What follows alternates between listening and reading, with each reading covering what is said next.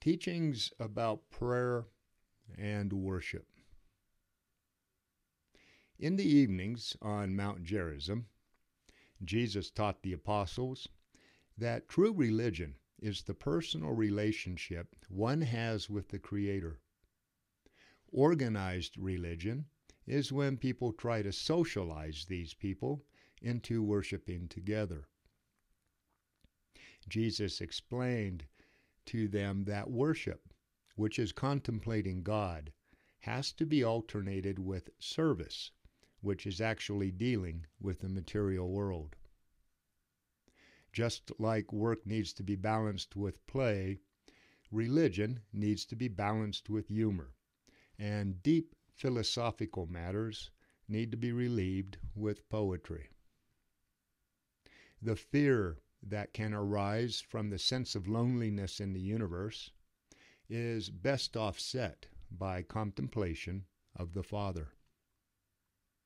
Prayer, Jesus told them, doesn't increase knowledge, but it does expand insight. It's designed to make man less thinking and more realizing. Worship is anticipating a better future ahead, and then reflecting those insights back into the life that we live now. Prayer is sustaining, where worship is divinely creative. Prayer is working on oneself. Worship is forgetting oneself. Worship is looking for the one for inspiration in how to serve the many.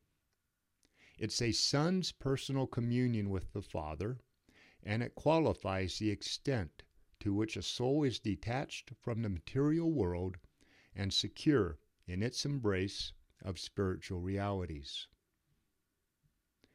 Worship is an effortless form of restful spiritual exertion for the human soul spirit. And again, the apostles only understood a little of what Jesus taught them.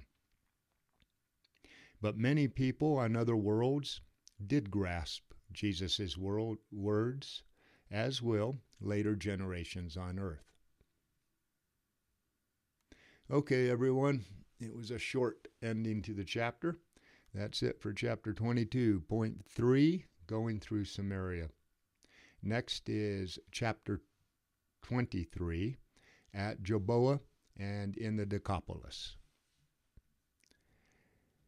All right. Defend liberty. Protect your kids. Serve man for God. Bobby Keyser out here.